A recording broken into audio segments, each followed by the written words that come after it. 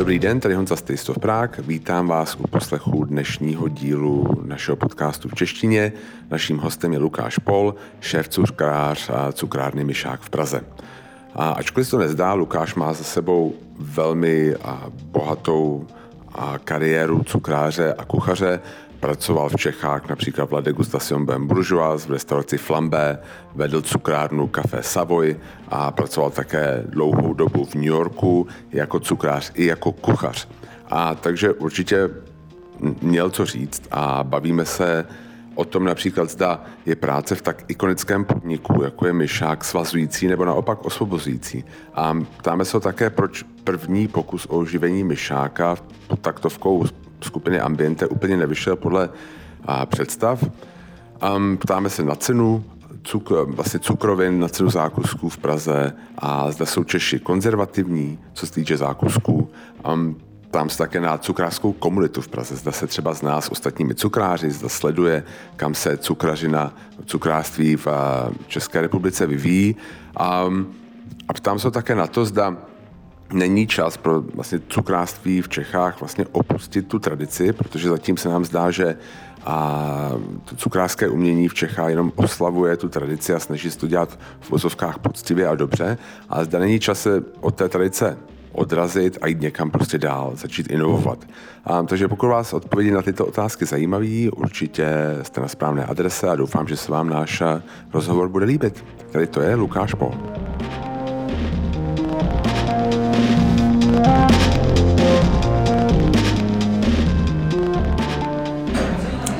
Já jsem tady s Lukášem Pohlem, šéf cukrářem a cukrárny Myšák, kde zrovna sedíme. A moc děkuju, že jste přijal moje pozvání tady do našeho podcastu. A chtěl jsem se rovnou zeptat, já vím, že taková banální otázka, ale začal bych tím rovnou, jak jste se k té cukrařině dostal? Dobrý den, já děkuju za pozvání každopádně. Děkuju. A mý první nějaký pocity asi z cukrařiny, jakože by to mohlo být něco, co mě bude bavit, tak k tomu mě asi přivedla babička, která vlastně bydlela v Podkrkonoší ve Vrchlabí a my jsme vždycky s ní chodili a na farmu pro mlíko, sbírala bylinky, takže byla taková, jakoby opravdu taková ta babička, která nás provedla tím, co používat za suroviny a používat vlastně ty suroviny, které jsou kolem nás. A plus skvěle vařila, pekla, takže mě k tomu tak nějak jakoby jsem k tomu přilnul. Ale proč cukrařina? Proč ne třeba to vaření? To pak asi byl nějaký vývoj pozdější, kdy jsem se rozhodoval, co si zvolit po škole. A to pečení mě bylo bližší asi. A vy jste vyučený cukrář? Já jsem vyučený. A kde jste se vyučil? Já jsem se vyučil v Hronově. Aha. Což tenkrát ještě, když za mých učetnických let, jestli se tak dá říct, tak tam ještě Hronov patřil vlastně k jedné takové jako nejlepší škole jako Poděbrady. A bylo tam Gastro Hronov, což byla taková jakoby jedna z velkých soutěží cukrářských a kuchařských. A pak vlastně po maturitě shodou náhod, já jsem tenkrát, když jsme si poslední rok volili volitebnou praxi, tak jsem napsal do Flambé, tenkrát Dušanovi Jakubcovi, který tam byl šéf kuchař, a zeptal jsem se, jestli by jsem tam nemohl na 14denní praxi, kterou jsem tam absolvoval, pak jsem mu samozřejmě napsal před maturitou, jestli nebudou přijímat, tak mě bylo sděleno, že ano, a vlastně po maturitě týden jsem se stěhoval s hrnečkem a se spacákem do Prahy. No a vy jste byla ve Flambé a pak vlastně jste, myslím, přešel do Savoye, ještě předtím, než to bylo Ambiente. Přesně tak. Pak jste se vrátil do Flambé a pak jste se vrátil do Savoye. Přesně tak. No a pak mě zajímá vlastně, že jste přešli do La Degustation, tam jste byl rok. V jakých letech to bylo? Pamatujete si? La Degu bylo 2008, tak nějak 2007, 2008. To bylo opravdu po otevření? To bylo po otevření, tak půl roku, no, možná 4 měsíce po otevření. Nenastoupil jsem tam přímo do otvírajícího se La Degustation, ale už trošku jakoby rozjetýho. Můžete mi popsat, jak se třeba liší práce cukráře v Savoyi a v La Degustation, protože já jako můj předpoklad je, že Savoy bude tak jako tradičnější, že lidi budou očekávat ty laskonky, věnečky, větrníky, zatímco v Ladegu asi budou lidi očekávat nějakou jako něco zajímavého na talíři, nějakou, protože ten plating musí být nějaký jiný, nebo že to musí být připravený a la minute, že to asi nedáte z vitrinky něco. To je takový všeobecný rozdíl mezi tou kavárenskou cukrařinou a tou restaurační cukrařinou. Jo, v kavárně jsou věci, které jsou připravené, které vy vlastně prodáváte, staráte s tím nějakou přípravu a ten produkt je finální. V té restauraci si uděláte nějakou přípravu a vlastně to tam jakoby hodně koresponduje s tou kuchyní, že vlastně se to připravuje na minutku, je to v takovém procesu.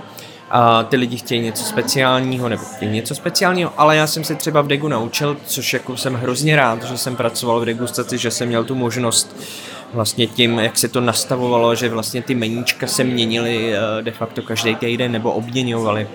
Takže jsem přišel do styku s tak jakoby velkým sortimentem jak surovin, tak i hodně technik a všeho tohle. Byl tam perfektní tým jeden, který vlastně spolupracoval a bylo tam vlastně česká prezentace nějaká a byla tam světová potom mezinárodní.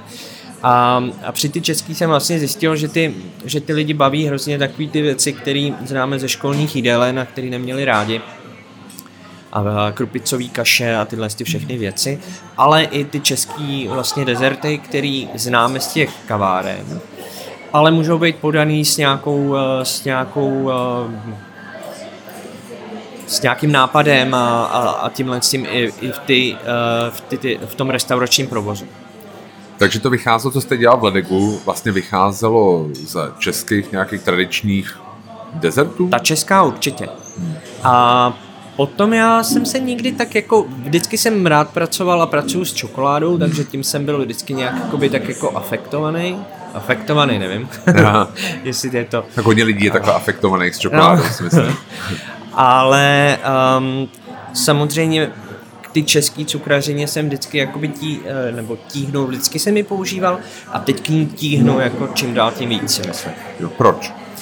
Protože si myslím, že když tak jakoby sleduju, co se dělo za první republiky tady, jak jsme byli daleko, co se používalo za suroviny, i to vlastně vychází z té kuchařky, podle který vznikla La Degustación, podle Marie Svobodový, kde se používala rukola a všechny tyhle ty věci už za tu dobu běžný, což my nepamatujeme, ale teď s nima pracujeme taky. Takže jsem přesvědčený o tom, že česká cukrařina má úplně skvělý základy jako evropská cukrařina, ať je to francouzská, italská nebo jaká. A že jsme úplně konkurenčně schopní. A nevidím důvod, proč dělat něco francouzského v České republice, když jsme český lidi a potřebujeme se prezentovat nějakým způsobem. A nechceme prezentovat něco cizího turistům, který sem chodí, ale i našim lidem, protože my říkáme, tenkrát jsem se bavil s Františkem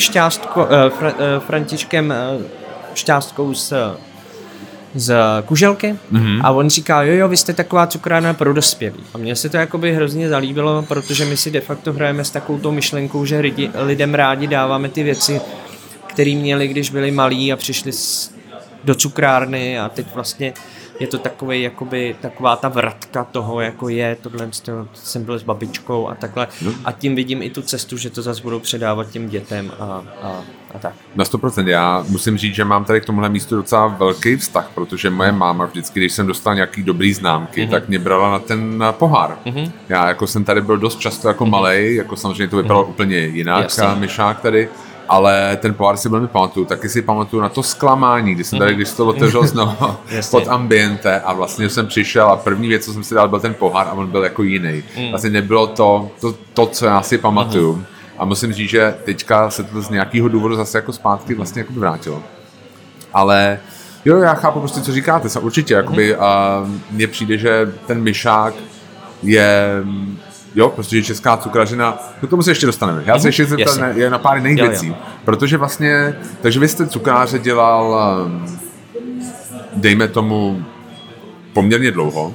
Od roku 2000, co jsem odmaturoval vlastně roku 2000, v červenci prvního jsem nastoupil do Flambé a pak vlastně, ale my děláme prohlídky, že, gastronomický a my v rámci chodíme do našeho masa a najednou jste tam jako byl.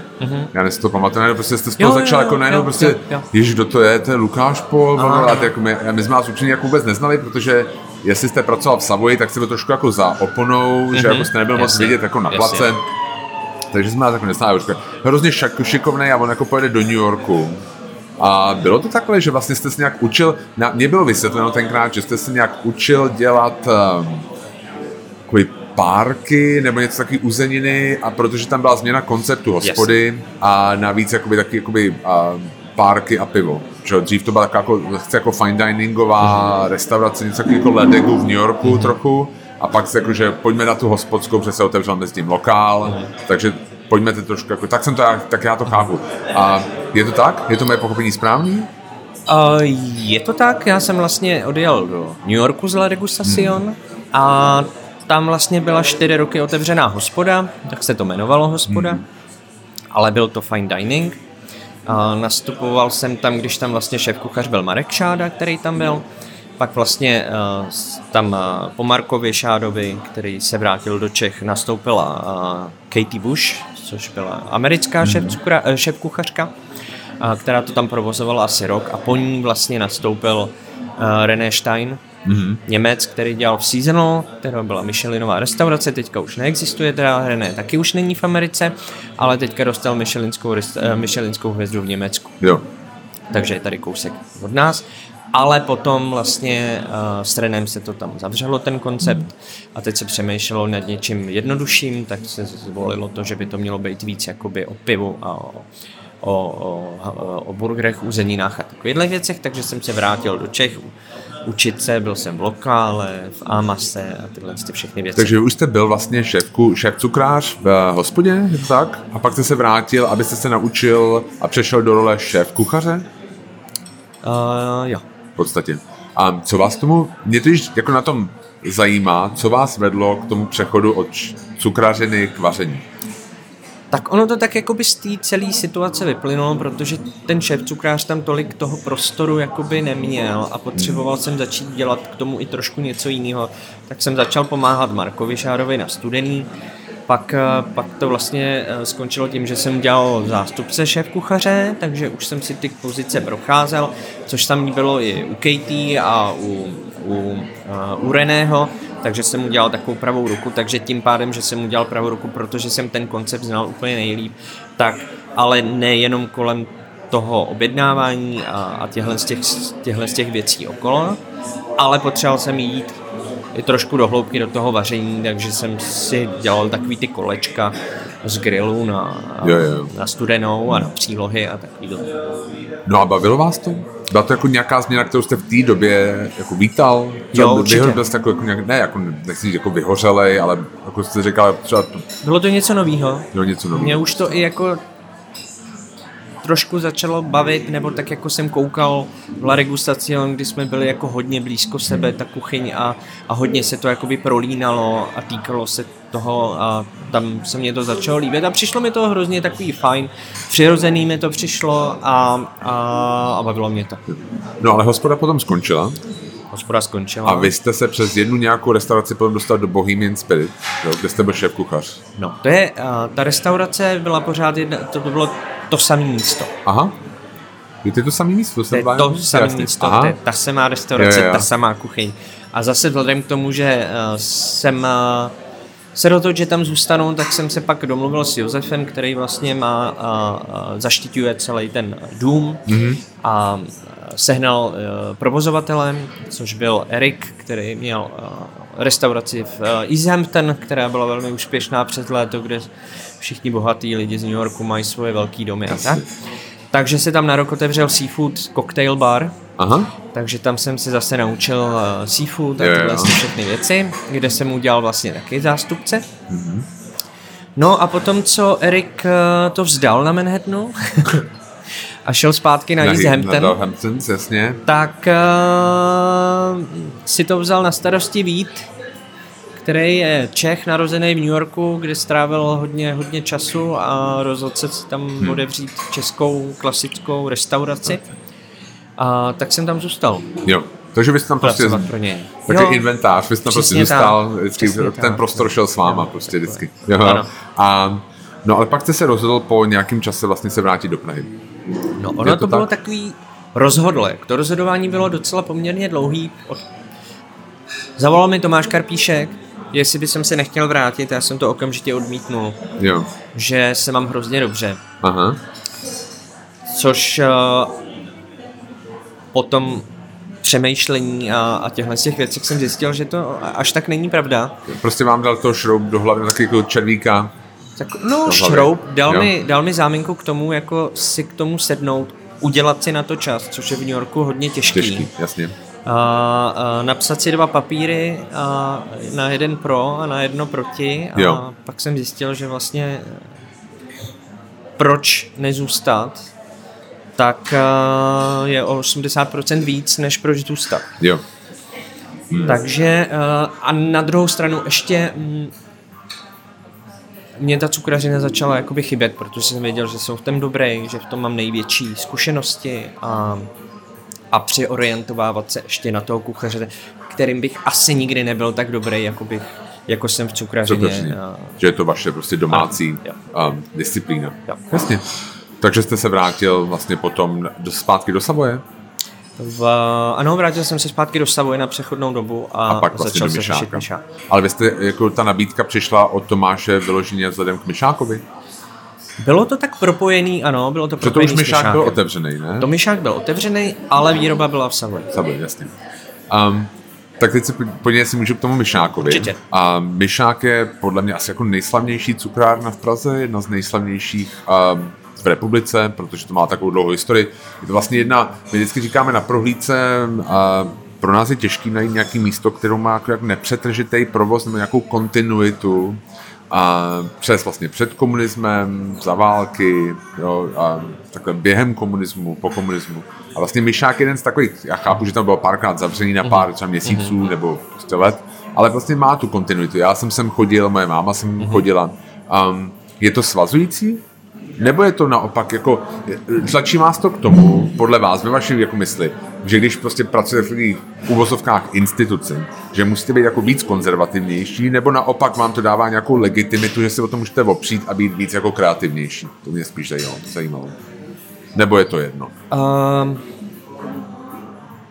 Je to složitý, samozřejmě k ty pestrosti a k té historii, samozřejmě tenhle ten koncept je úplně jiný. Úplně jiný od čeho? Úplně jiný od toho očekávání těch lidí za těch minulých konceptů. Je to jiný ve stylu self-servisu, který vyplynul vlastně z ty nabídky, kterou máme ve vitrínách. Aha. Tak jsme si říkali, že vlastně nevím, jestli je menu úplně vhodný do takovýhleho systému. Tím, že dřív to byla kavárna, teď je to cukrárna, tak jsme ani se nezaměřili na to, že bychom měli dělat tu obsluhu. Jo. Když si ty lidi stejně budou vybírat. Jako děláme takovým částečnou. A další věc, co je takový nejvíc kontroverzní, jsou ty automaty. Jo, to placení peněz, jasně. Jo. Který jsou vlastně kvůli hygieně, že pracujeme s jídlem a nechceme pracovat s penězma.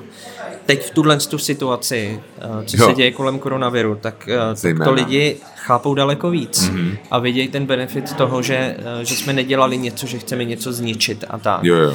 Ale děláme to, protože máme pocit, že je to tak správně. Ale jestli je to pro mě svazující nějakým způsobem, asi ne. Ne.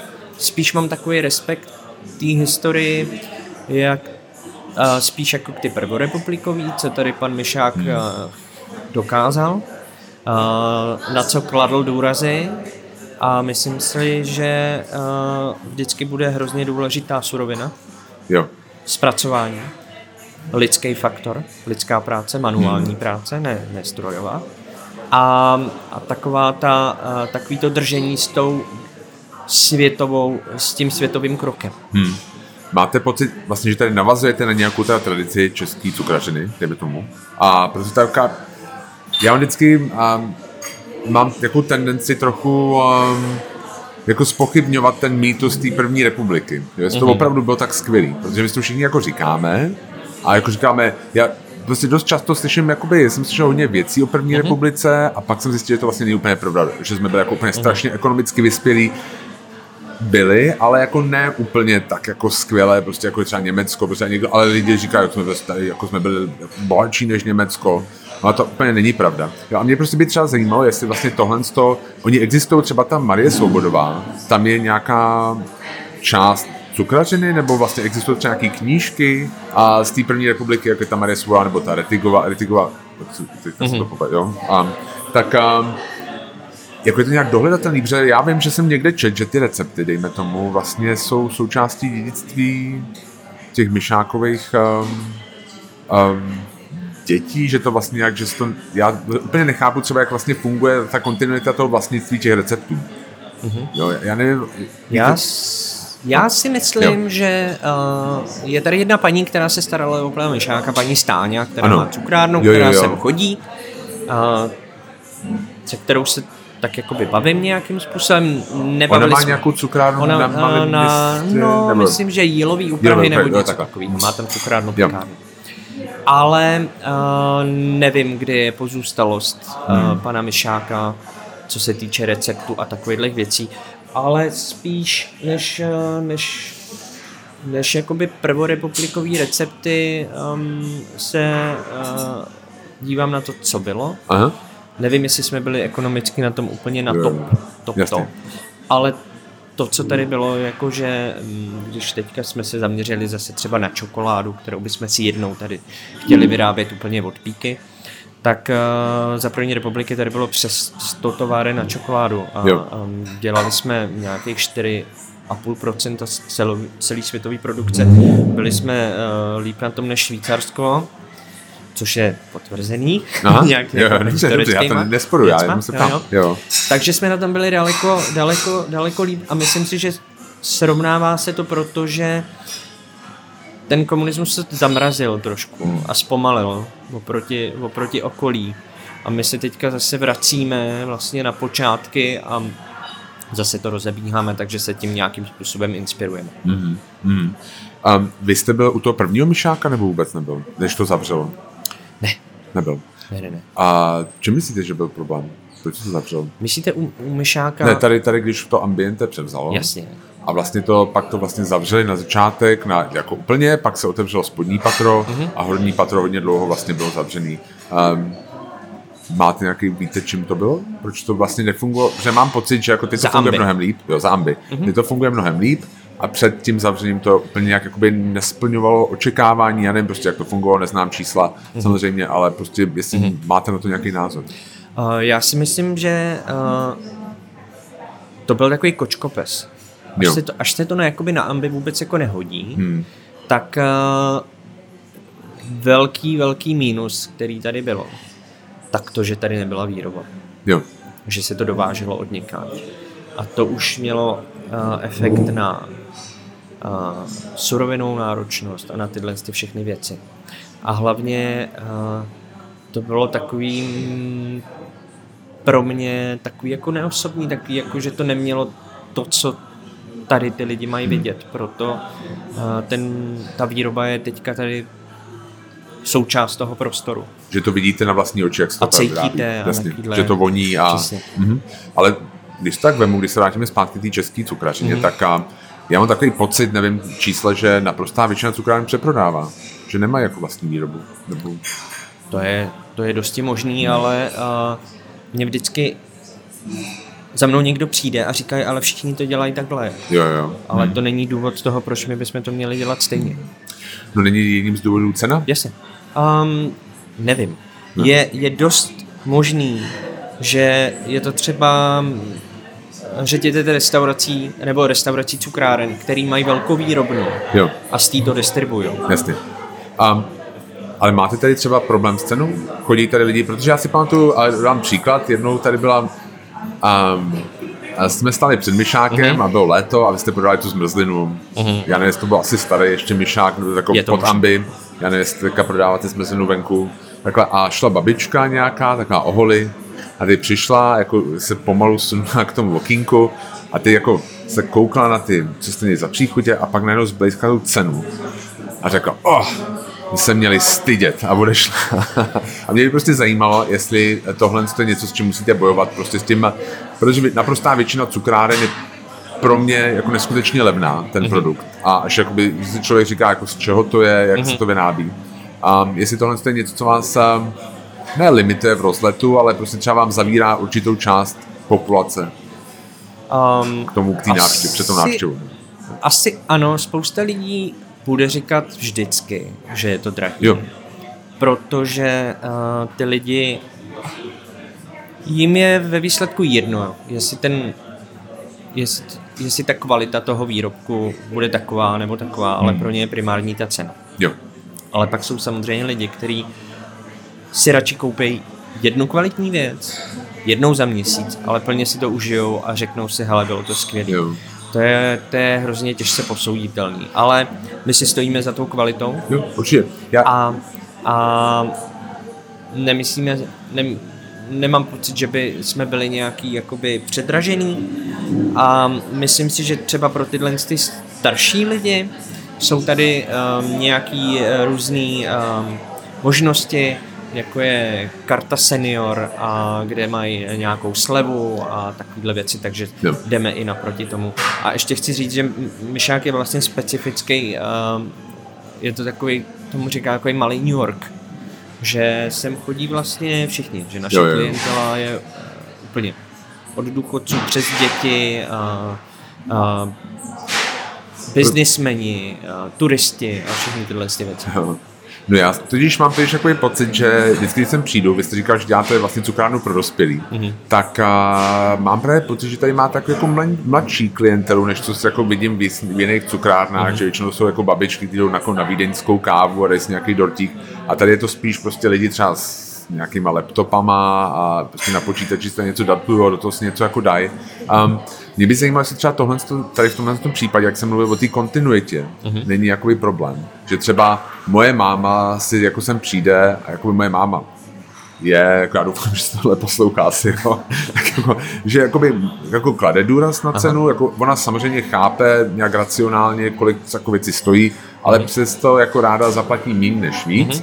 A jestli třeba není problém to, že chodila do toho samého místa a řekla si, no ale já jsem tady měla větrník za 5 korun v roce 77, jo?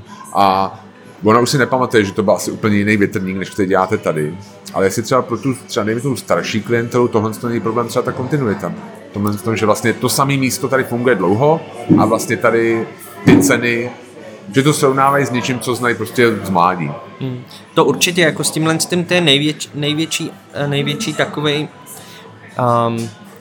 nevím, jestli to je správný kámen úrazu, to nevím, ale to srovnání. Jo. Že to má dlouhou historii, tak to srovnání a to očekávání je potom vede k nějakému zklamání nebo z rozčarování, proč je to tak, když si to pamatujou jinak. Ale tady je hrozně důležitá od nás informace, proč to tak je. Jo. A že to neděláme to, že něco chceme poškodit nebo zničit, ale že naopak to chceme, děláme to proto, aby jsme to udrželi. A nikdy nebudeme mít tu samou nabídku, co pan Myšák, ale máme, přebrali jsme si od něj spíš ty myšlenky takový, z jakých podmínek to dělat a na co klást důraz a tak. Mně přijde zajímavý, vlastně tady, když se bavíme také o té cukrařině jako celku. A vy říkáte, že navazujete na tom Myšáka. Vy tušíte třeba, na co navazoval ten Myšák?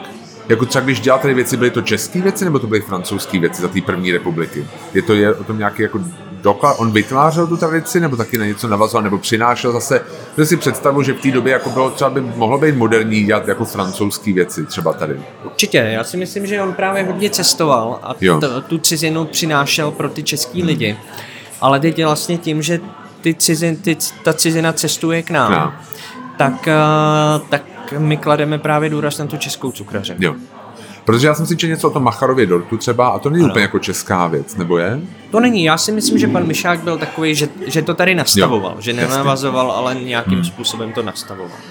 Protože to mě vede vlastně k otázce, co je ta česká cukrařina. Jestli byste třeba, kdybyste byl kdybychom přišli na prohlídku a teď dejme tomu, prostě vy jste tam jako dobrý den a někdo se vás zeptal, jako můžete mi popsat, o čem česká cukrařina je. Dokázal byste to? Asi bych vám doporučil nějaké věci, které tady děláme nejvíc, jsou nejvíc prodávaný. Ale vychází to z francouzský, nebo je to něco svébytného? Máte pocit, že na tom něco unikátního třeba? No je to těžký říct, odkud to vychází, protože když vezmeme Rakousko, Uhersko a všechny tyhle ty doby, tak to je... Jsme nežili v izolaci, že to se navzájem prostě ovlivňovalo. Já jsem někde četl v nějakém rozhovoru, totiž, že vaše nejoblíbenější věc, to byl, myslím, druhý rozhovor jste to dělal s panem Skálou, jak jste tady měli ten společný projekt, že vaše nejoblíbenější věc je povidlová buchta. Je to možné? Já toho mám víc, jako, já jsem takovej, že pokaždý mám chuť na něco jiného, nemám rád, když jim to stejné jídlo dvakrát po sobě a mám období, kdy mi chutná tohle a pak zase chutná tohle a nejsou opravdu věci, které bych jako nejedl. Ne, protože já si, jako, to byl můj jako segway k tomu, prostě se jako zeptat a vlastně proč tady vlastně třeba povidlový buchty nemáte?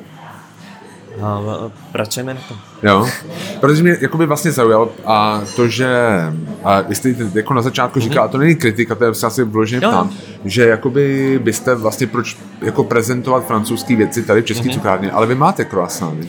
Vy máte vlastně jakoby pana šokola, dejme tomu. Máme. Tak by mě prostě zajímalo třeba, jestli si myslíte, že by, je to něco, co třeba máte jakoby z nějakého ohlasu, že to prostě lidi chtějí k tomu kafi, dejme tomu, že jako vycházíte vstříc publiku, nebo vlastně nevím proč, třeba, že co si říkám, proč tam třeba nejsou místo toho nějaký, já to řeknu blbě, koláče nebo buchty, jo? Protože třeba jsem dělal teďka podcast před necelým měsícem s Willem Davisem, což vlastně nějaká postava tady na kávové scéně, prostě to Angličan, a on říkal, že jestli mu něco vadí v kavárnách, tak jsou croissany, že jsou většinou hrozně špatný. A že třeba Praha to vyřešila, nebo některé kavárny tím, že vlastně nabízejí nějaký dolečky nebo buchty, nebo něco, že to je prostě kafe perfektní a že mu to přijde mnohem lepší než ten croissant, který jakoby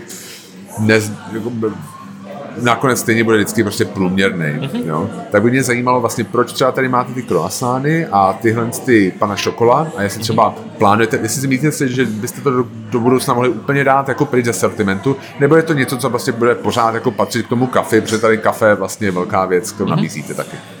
Tak asi to vzniklo po nějaký domluvě a hlavní důvod taky byl to, že můj kolega je Xavier, který je napůl Francouz a napůl Španěl. Takže jeho doménou jsou laminovaný těsta. A než Xavierovi vysvětlovat, aby se učil český věci, tak jsme chtěli využít ten potenciál toho. Další věc byla ta, že jsme potřebovali něco takového napůl, co můžeme naplnit na slano, aby lidi měli možnost si dát něco plněného. Což koláč a buchta nepřipadalo nějak jakoby v tu dobu v úvahu. S tím, že jsme se dívali to Xavier umí. A chtěli jsme mít jako více ten croissant nadprůměrný než průměrný. A to já si myslím, že máte nadprůměrný. Děkujeme. Ale spíš mě zaujalo prostě to, že třeba to není plný v dolečku, vlastně když tam je ten displej, že máte vlastně první jsou ty český a to bych jako řekl, že jsou jako český věci a pak najednou jakoby taková jako francouzská je ostrov prostě toho. Je to taková zase fúze, ale je to zase ta pestrost, třeba zase zmíníme toho Myšáka, který tohle vlastně jakoby sem vstával. A my si tady děláme takový ty fúze, pribiňák v croissantu a takovýhle věci. Který je vynikající. Já mám i jako máš pana šokola rád. Spíš mě zajímalo, jestli třeba si myslíte, že by jako český publikum bylo ochotný se tohle třeba zdát a nejenom prostě, kdy tam byly koláče, jestli by to prošlo. Nebo je to něco, co lidi jako očekávají, že si furt dají nějaký croissant? Nevím, jestli se toho chceme vzdát, ale nicméně jsme před rokem 25. února, to byl rok, co jsme to tady jakoby otevřeli. Takže jsme si řekli, že se budeme soustředit na cukrárnu a na tyhle ty pečené věci. A samozřejmě na podzim jsme měli naplánovanou, že přidáme čokoládu, co jsme přidali, pralinky a tyhle ty věci. Na tenhle rok máme naplánovaný taky nějaký věci a chceme samozřejmě přidávat. Ale nechtěli jsme to rozjet fakt jako nějak jako ve velkém, aby jsme se v tom utopili. Ale vy opravdu chcete do budoucna dělat bean to bar čokoládu, byste chtěli? Přemýšlíme o tom, protože je to zase něco, co překupujete a může vám to... Nekontrolujete ten celý vlastně řetězec. Přesně tak. A když to tak řeknu, tak Ambient je hodně velká společnost. Jo. A když si to tak v hlavě vezmu, tak je to de facto náš potenciální trh, který už máme. Jo, jasně. Že můžete vnitropodnikově jako vlastně přeprodat dál a dělat si, vlastně kontrolovat si tu kvalitu. A prezentuje se to daleko líp, než něco překupovat. Je to naše čokoláda. Jasně. Tak. Myslíte si, že třeba když jakoby pan Kšána otevřel naše maso, tak mám pocit, že to nějak jako výrazně zvýšilo třeba prestiž nebo jakoby vnímání řezníka. Jo? Že vlastně to bylo cool, místo takového tlustého umazaného chlapa, prostě v zakrvácený zástěžené, to bylo něco hezkého. A myslíte si, jakože třeba to postavení společenský v úzovkách toho cukráře už je jako vysoko, nebo by to ještě potřebovalo trošku podpořit? Určitě by to bylo potřeba trošku podpořit, ale už se to dostává jako na světlo. Že už ty lidi jdou ven, vrací se to zpátky, je to hrozně důležitý, aby se my jsme hrozně dlouho přemýšleli, jak to pojmenovat. A my jsme si řekli, že to chceme, aby se to jmenovalo cukrářská dílna. Aha. Kde vlastně se to spojuje s tím, že jsou tam ty ruce. Jo. A je tam ten lidský faktor a je to řemeslo, který má být. A to tomu asi pomáhá, aby lidi to chtěli dál dělat. A to je asi takový jako hlavní point toho, že to bude úspěšný. Nehodila by si nějaká jakoby hvězda? Prosím? Jako hvězda jako toho cukrářského, nebo jako prostě Kšána je taková jako řeznická hvězda, tak prostě jak máte třeba, nevím, Cedric Grolle prostě ve Francii, nebo jako Dominic Anselm prostě v New Yorku, dejme tomu, tak jestli by třeba česká scéna nepotřebovala, já nevím, třeba Iveta Fabešová vlastně je úplně nějaký ambasador českého, protože ona dělá třeba právě ty věci od Cedrica Grolleta, že jo, jako je to asi jedna z nejznámějších, když to je jako čistě osobnost cukrářská, tak ona jako, že jako lidi vědí, kdo je, prostě řeknete to jméno a prostě oni si to jako uvědomí, tak si myslím, že jako Iveta Fabešová asi jako je nejznámější, pan Skála možná jako zajímavý. Že by to nechtělo jako nějak jako prostě přemýšlet jste o tom, že byste vás jako vyzdvihli prostě na jako pedestál a prostě řekli si jako jo, tady uděláme prostě takovou tvář ty cukrařiny, jako by se stal vlastně pan Kšána tváří řezničiny, tak vlastně třeba vy byste nechtěl být jako tváří. Nechtěl, děkuji. Ne, já jsem takovej, já z toho medializování mám docela takový jakoby respekt, protože buď můžete dělat jednou, anebo budete dělat druhý, ale dvě věci najednou dělat je takový hrozně složitý. A já mám rád, když jsem radši teda jakoby v tom no třeba Cedric Grolle si myslím, že jako si vede velmi dobře na polito, nebo si myslíte, že... To určitě, ale nevím, jestli jsem zrovna takovej extrovert, aby mi to vyhovovalo tohle, aby mě lidi poznávali tamhle a tamhle. Mám radši takový ten klid. Ale myslím si, že to dělají jiní lidi a že to dělají velmi dobře. Vy třeba máte nějakého oblíbeného cukráře sám? Českýho? Oblíbený českýho cukráře? Nebo cukrářku? Cukrářku, jako... Nebo jako místo, kam si prostě sledujete vůbec konkurenci? Nějakým způsobem chodíte si občas na zákusek? Jo, určitě. Sleduju, koukám, co se kde děje. No a co se vám líbí třeba? Díky Instagramu, všemu.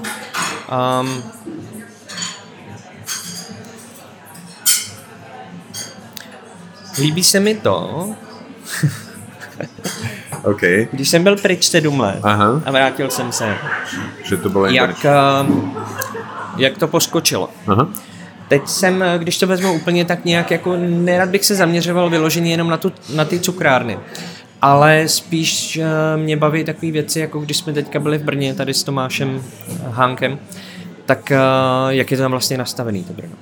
Jak je to mladý, jak je to pulzující, jak je to plný nápadů a hlavně, jak ty lidi dokážou spolupracovat. A což si myslím, že tohle je tady hrozně důležitý, aby ty lidi spolu dokázali spolupracovat a bavili se o tom a volali si a vyměňovali si, aby to necítili jako konkurenci. Že vy tady voláte a bavíte se, protože tady, když se vezmu Myšák, tak tady donedávno byl Santrope, který teďka zavřelo, se to přesunulo a Erhardtova cukrárna otevřela tady v pasáži, i v kafe, to je takový přeprodejna, že tam není výroba, je to prostě takový, jakoby, jasně. A i v kafe existují nějaký kontakty mezi cukrářema? Já si myslím, že takhle občas, když jdeme na nějakou akci, že se tam s těma lidma potkáme, s Lukášem Skálou se známe hodně dlouho, když by něco potřeboval, tak si myslím, že ví, že mi může zavolat. Jo. To samý platí tak nějak jako vzájemně. Aha. A kluky ze Santropečka se známe taky, s paní Fabešou se neznám, s tou jsem se nějak jako nikdy nesetkal osobně, cesty, jasně. ale nemám to nějak jakoby daný tak, jako že bych řekl, hele, on dělá větrníka, my ho budeme dělat lepší, anebo on má hnusný a takovýhle, to je takovýto čechářství a myslím si, že větrník je jako svíčková. Jo, každý má svůj vlastní oblíbený. Úplně jinou. Jo. Jsou Češi konzervativní, co se týče jakoby těch, když uděláte nějakou inovaci ve smyslu třeba, že máte ten karamel teďka uvnitř toho větrníku, jako jak na to reagují lidi, jako říkat, tak počkat, tak to ne, tohle a úplně není moje, takhle já to neznám, nebo se nám řekl, ale to je super, jako příjemný překvapení. Češi jsou konzervativní, nemají rádi změny, jo. Ale zrovna tohle ten tekutej vnitřek, ten je tam něco jakoby navíc, jinak ten větrník zachovává tu svoji tvář a myslím si, že ho máme dobrý a že nikdo moc jako ne to.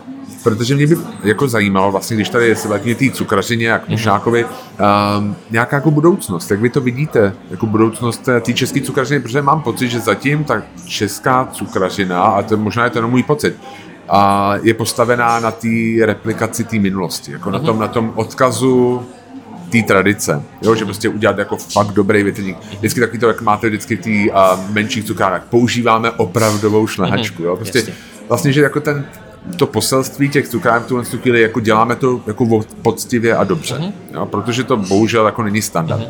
A jestli máte pocit, že nastal čas, nebo nejde čas někdy, kdy prostě dojde k nějaký inovaci, protože jestli jsem to přečet správně, tak vy jste vlastně vytvořil dort Savoy, který já tam mám hrozně rád, ale byl to recept vlastně, který už existoval, to bylo nějaký vaší babičky nebo někoho takového? No, babička, ty kombinace, vlastně, které tam byly použitý. A mě by prostě zajímalo třeba, jestli děláte nějaký třeba, vidíte prostor pro to udělat takový dort Myšák, který byl jako zcela nový.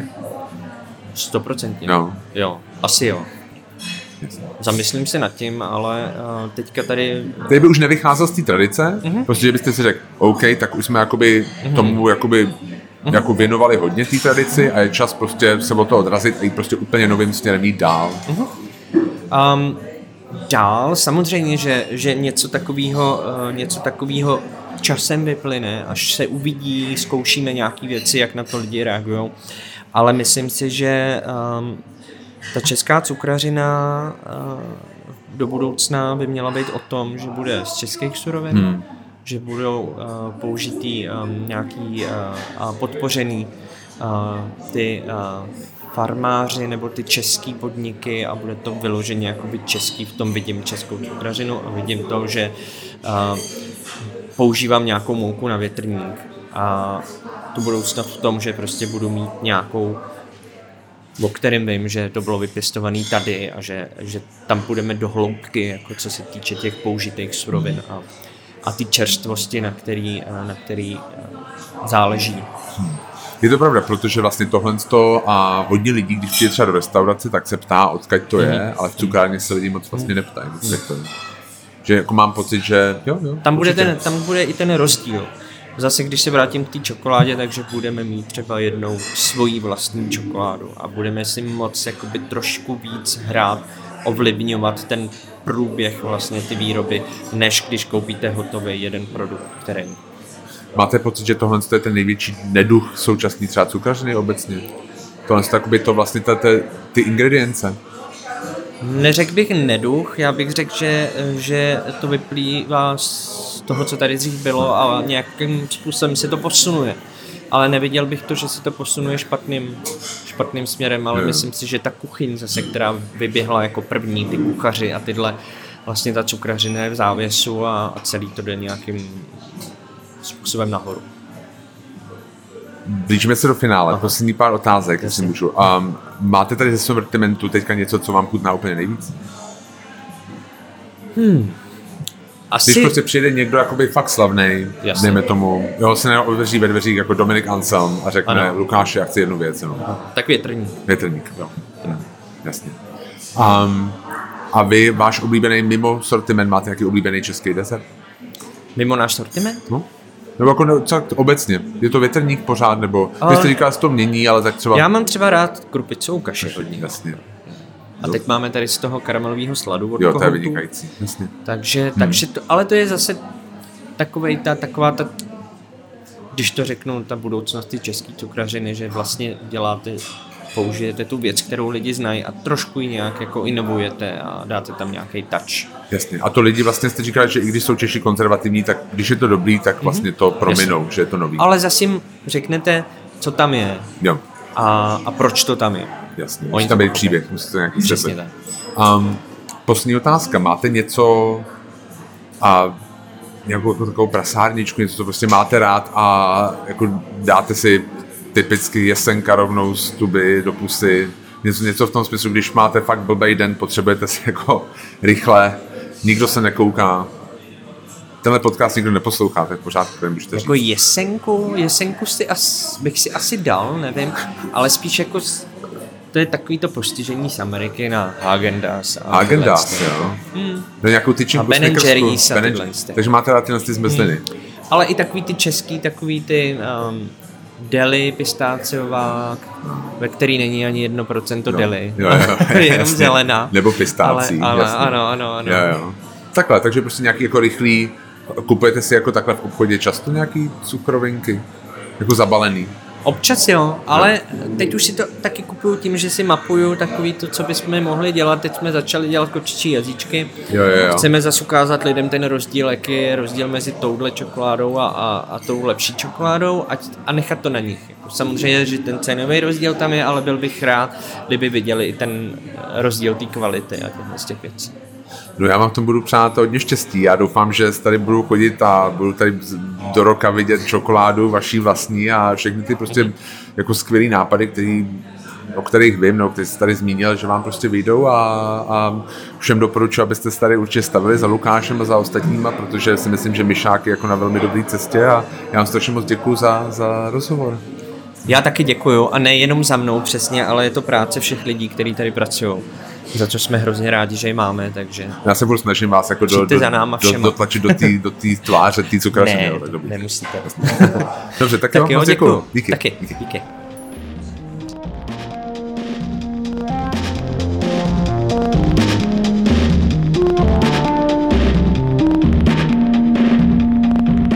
Tady ještě jednou Honza z Taste of Prague. Moc děkuji, že jste si dnešní díl celý doposlechli.